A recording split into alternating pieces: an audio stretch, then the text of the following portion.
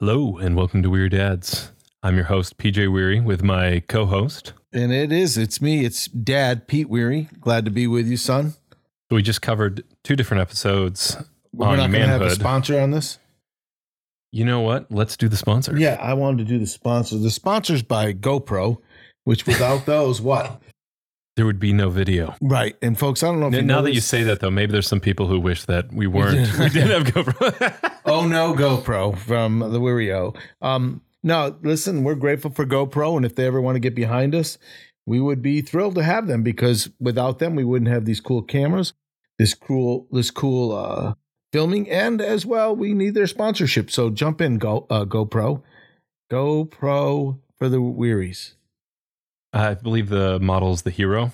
So Is it the Hero? What more could you ask for from a manhood Wouldn't podcast? you want to be my hero? Sorry. You know, it's moments like these that remind me why we have so much work to do in the musical department. Oh, the legal department. And I said that.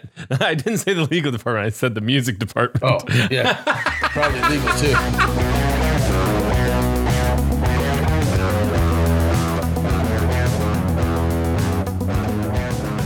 So today we wanted to talk about mentoring. And for us, really, I mean, we did manhood, mentoring, maturity, but mentoring really for us is discipling.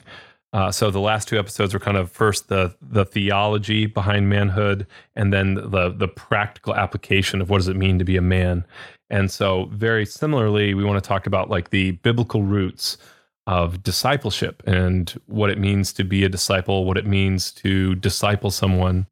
And then we'll talk about more practical application of that, what it actually means on the ground, especially in today, it's culture, and in our day-to-day lives, what it means to disciple. So today is kind of that biblical foundations for what is a disciple? What does it mean to disciple?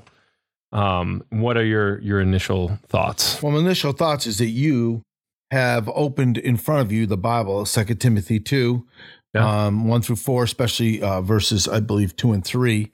I think verse 4 is, no man that worth entangleth himself with the fears of this life, that he hath pleased him, hath chosen him. I have the NIV here, but that's close. That's the KJV right there. That was my society verse in college. So there you go. But let me read that for you. Before you read it, this is amazing, folks. This is cool. You might know this, but this is really Acts 20:24. I would tell people was my life verse.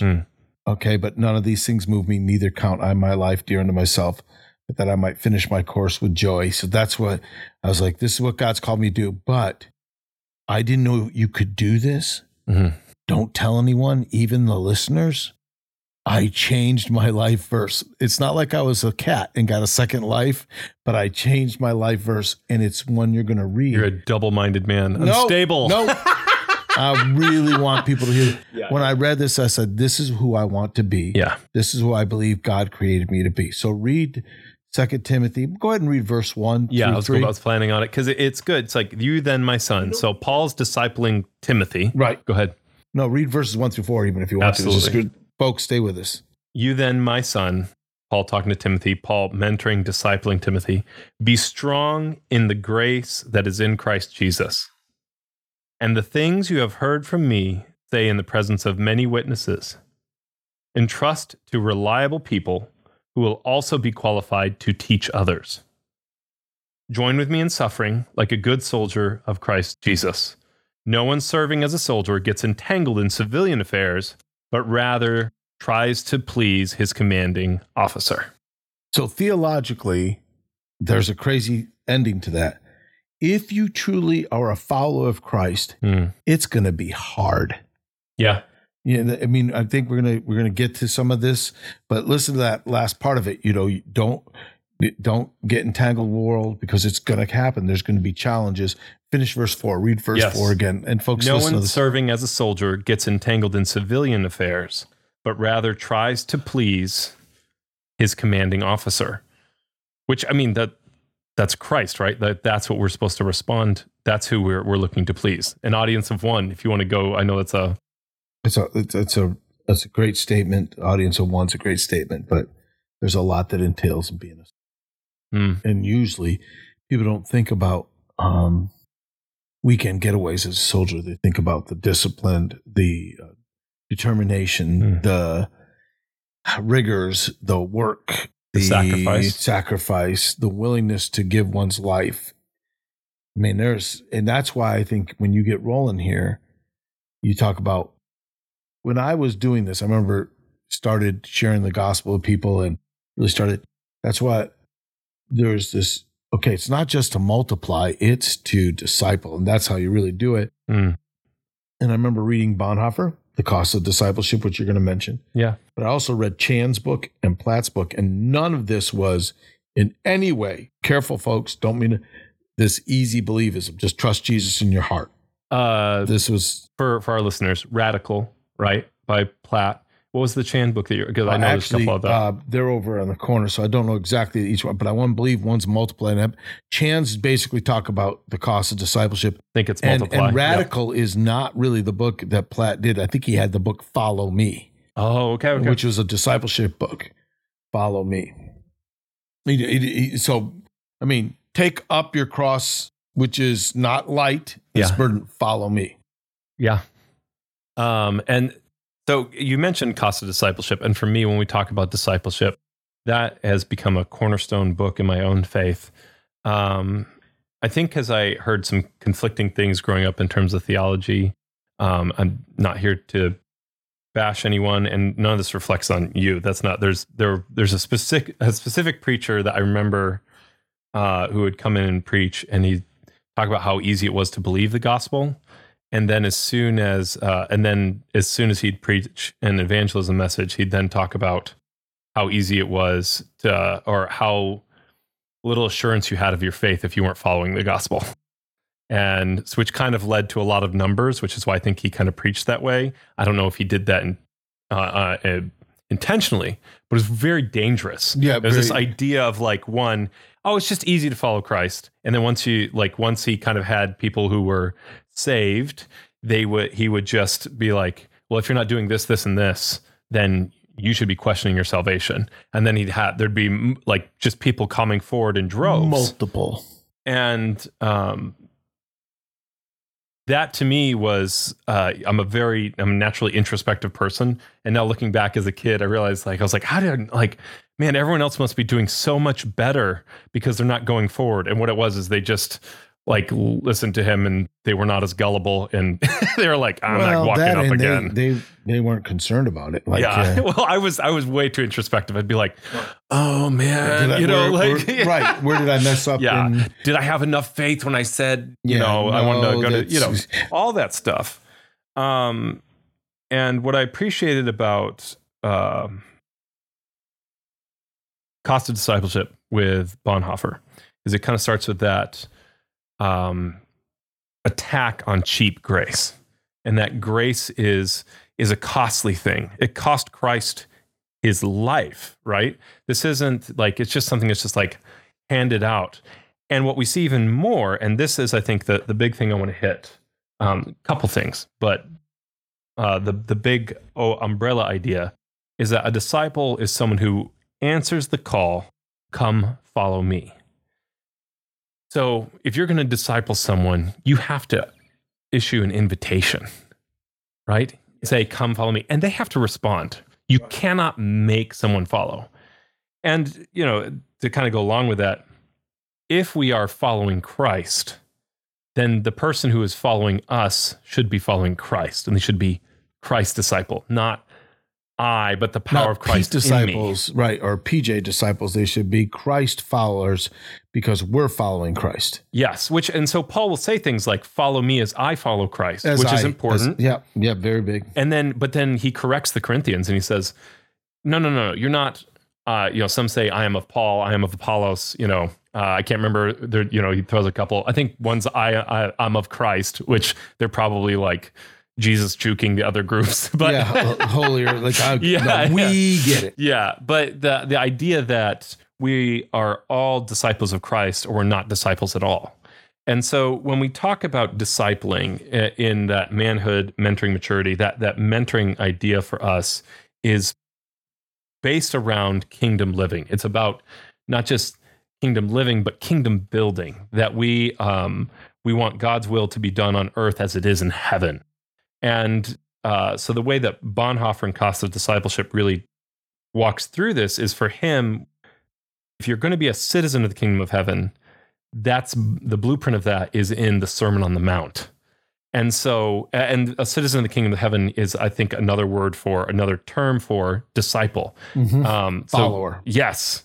And so, when we talk about give us this day our daily bread, it's looking and seeing that comes through Christ. When it says, forgive us our debts as we forgive our debtors, that is something that was only possible through Christ. And so I want to hear more from you. But the last thing I want to leave with is this idea of discipleship is not just like, hey, I meet with this one guy, I disciple him, and then we're good. Disciples are made within the context of the church. And it is one person reaching out to another person, but there's interconnected webs, and it's all building up together. And if you look around you and your community is being transparent and broken about their sin, and then others are extending forgiveness, you will truly see sin abounds, but grace abounds much more. And so this idea of discipleship has to be taken in with both individual responsibility, like that's something that I need to do, and I want to be careful about make happen. Like that's on my list of things that I need to do as a believer. But it's only possible inside the, as First John talks about it, the circle of life, that you are in the light versus in the darkness. And these are communities. Yeah, big thing. So one of the things I would say is one of the things I think the church, and I've said this for years, and I don't think I'm a genius, but I think it's scriptural. Okay. The church has fallen in love with programs and have forgotten people. People need one-on-one discipleship. When they first get saved, that's why we have some people fall by the wayside, others choked by the cares of this world. The weeds. And the truth is, what a good discipler does is points those things out and says, no, come and follow Christ. Yeah. Come and follow Christ. And then I think one of the interesting things is you're saying this, it goes to Proverbs 27, where we read, open wounds. Our true friend will be willing to do that. That's the chapter. It's open rebuke is better than secret love. Yeah, open rebuke, secret love, faithful are the wounds of a friend. That's verse 6. The kisses of an enemy are deceitful. Right, and then verse 14, beware of the person that flatters. Okay, like that's not a really true friend. A true friend is willing. So, for example, in our ministry, I have a couple of men that I'm probably a little closer in, but all of us step into each other's lives. And maybe it's because it's coaches too. Like everybody's a coach and they're not afraid to say things. Yeah. And there's some really good to that. But I look at our church and I think of what our assistant pastor said. If you're not discipling someone, do it. I mean, it just didn't even play around. And so, even this last hour, I was on a text talking to a man that we have spent some time in the last week, and I'm going to go through a book with him. And I said, you need to go reach that other guy, but we all will hold each other accountable. Here's the depth of it. Jesus spent the age of 3.5 years, and kind of what you said, he embodied discipleship by not just meeting once a week and doing a little book. Okay, now, he was the truth, and the truth shall set you free.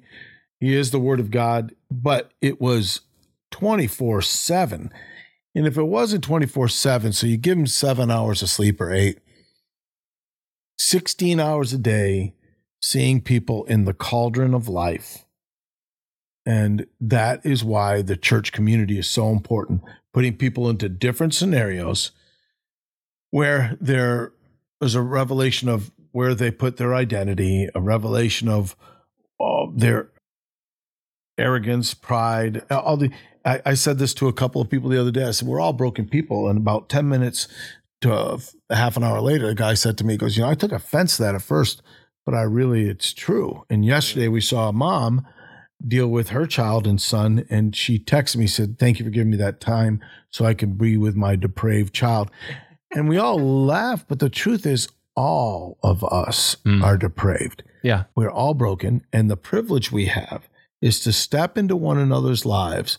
Okay. And a husband should disciple his wife. And the truth is, the wife should disciple the husband. She should point out areas of, this is what I see Christ doing in this situation. So, submitting to one another. Yeah. Back to the very beginning of our manhood discussion. Oh, no, I'm the man. She submit. That's not true. Okay.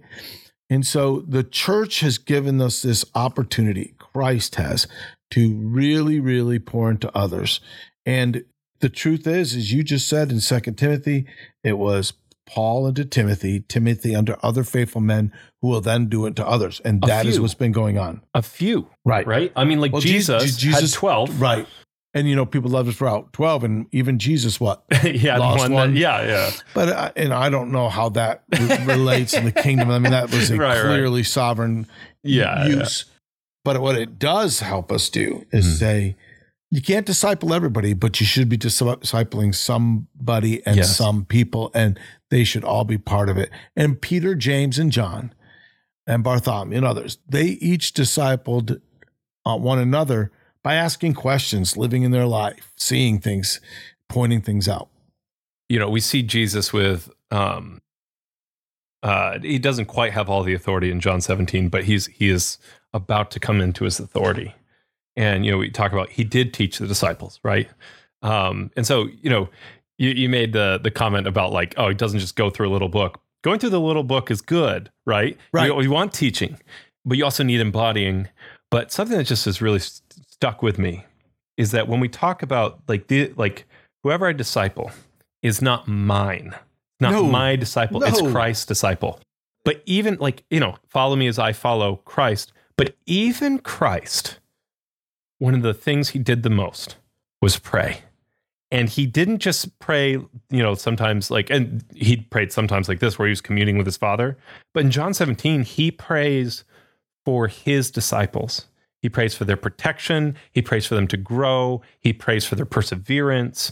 And so dealing with the world. One of the works you're going to have to do as a discipler is you have to pray. Because when we talk about bringing someone from darkness to light, from death to life, that is not you. You are merely a facilitator. So if you are not praying for those you're discipling, you are not doing the work, because it is the power of Christ in you. And if we get so caught up in programs, or we get so caught up in I've done these 5 steps and it's worked 75% of the time, 75% of the time works every time. It's just that to me, if we're going to recognize, and we have to, that discipleship and mentoring is about building up and creating mature Christians who live in light, live in life, then we have to start on our knees praying for these people. Okay, so you've struck a chord with me, and we don't need another book on how to do this, and this. Sometimes it seems that this is how the church will grow. We already have that. What we need, we have a lot of those, right? Well, but we have many good Word ones. of God, and then I think the key is God is a spirit, and they that worship him must worship him in spirit and truth. And you can't have an understanding of the Spirit unless you are seeking God and seeking the Spirit to work in your life, and how give you discernment to help someone in a spot or yourself. God is fluid. Now, that's going to be hard for some people, because they're going to say, oh, he's truth. But I believe how he works is fluid. There's no set pattern. There's this amazing work that the Spirit does. And the reason I tell you or say that is God is always faithful, right? That's what when we say he's not changing. God doesn't change, but how he works is not a plan or a program. He's spoken to us in many ways, in various through various prophets and teachers, and now through his Son. Yeah. Well, look at how he led and ministered and discipled. through someone grabbing his hem of his garment. Yeah. Another, it's not, well, come to church and we're going to have this Bible study and you're going to be fine. It's not that. It's a blind man. It's a man with a withered hand. It's Peter fishing and he goes, hey, arrogant one. Yeah. Could you imagine if Jesus only ever healed the same way and it was always just like the mud? You know, it's like, should people buy that mud? I'll tell you that'd be a great. Come to Israel and purchase this mud. This is the same. If he worked the same way mud. every time, if he worked the same way every time, then you know what we would have today? We'd have a lot of people who would have faith in the mud and not Jesus. Yes, and man, I'm really, I just have. We're dealing with a scenario where scriptures were always written in context. He went to different places and he dealt with people in different ways because of their different journeys. Yes. And that's why discipleship can't not be a 10-day study of this and you're in, you're good. No, there's different challenges. It'd be nice if that's how, like, if you do this 10-day study, your marriage will be perfect. So again, people would worship the book more than the creation, not more than the creator. Right. That this book works. Jesus works. Yeah, and that's why it was so important that he came down and he embodied discipleship. That's why the incarnation matters. That we saw obedience in human form. This is what it means to obey. And so, and that showed up in a multitude of ways because he's a person operating in several different situations. Really, really good, Dad. Thank you. Thank you. Appreciate it. Love you. Love you too.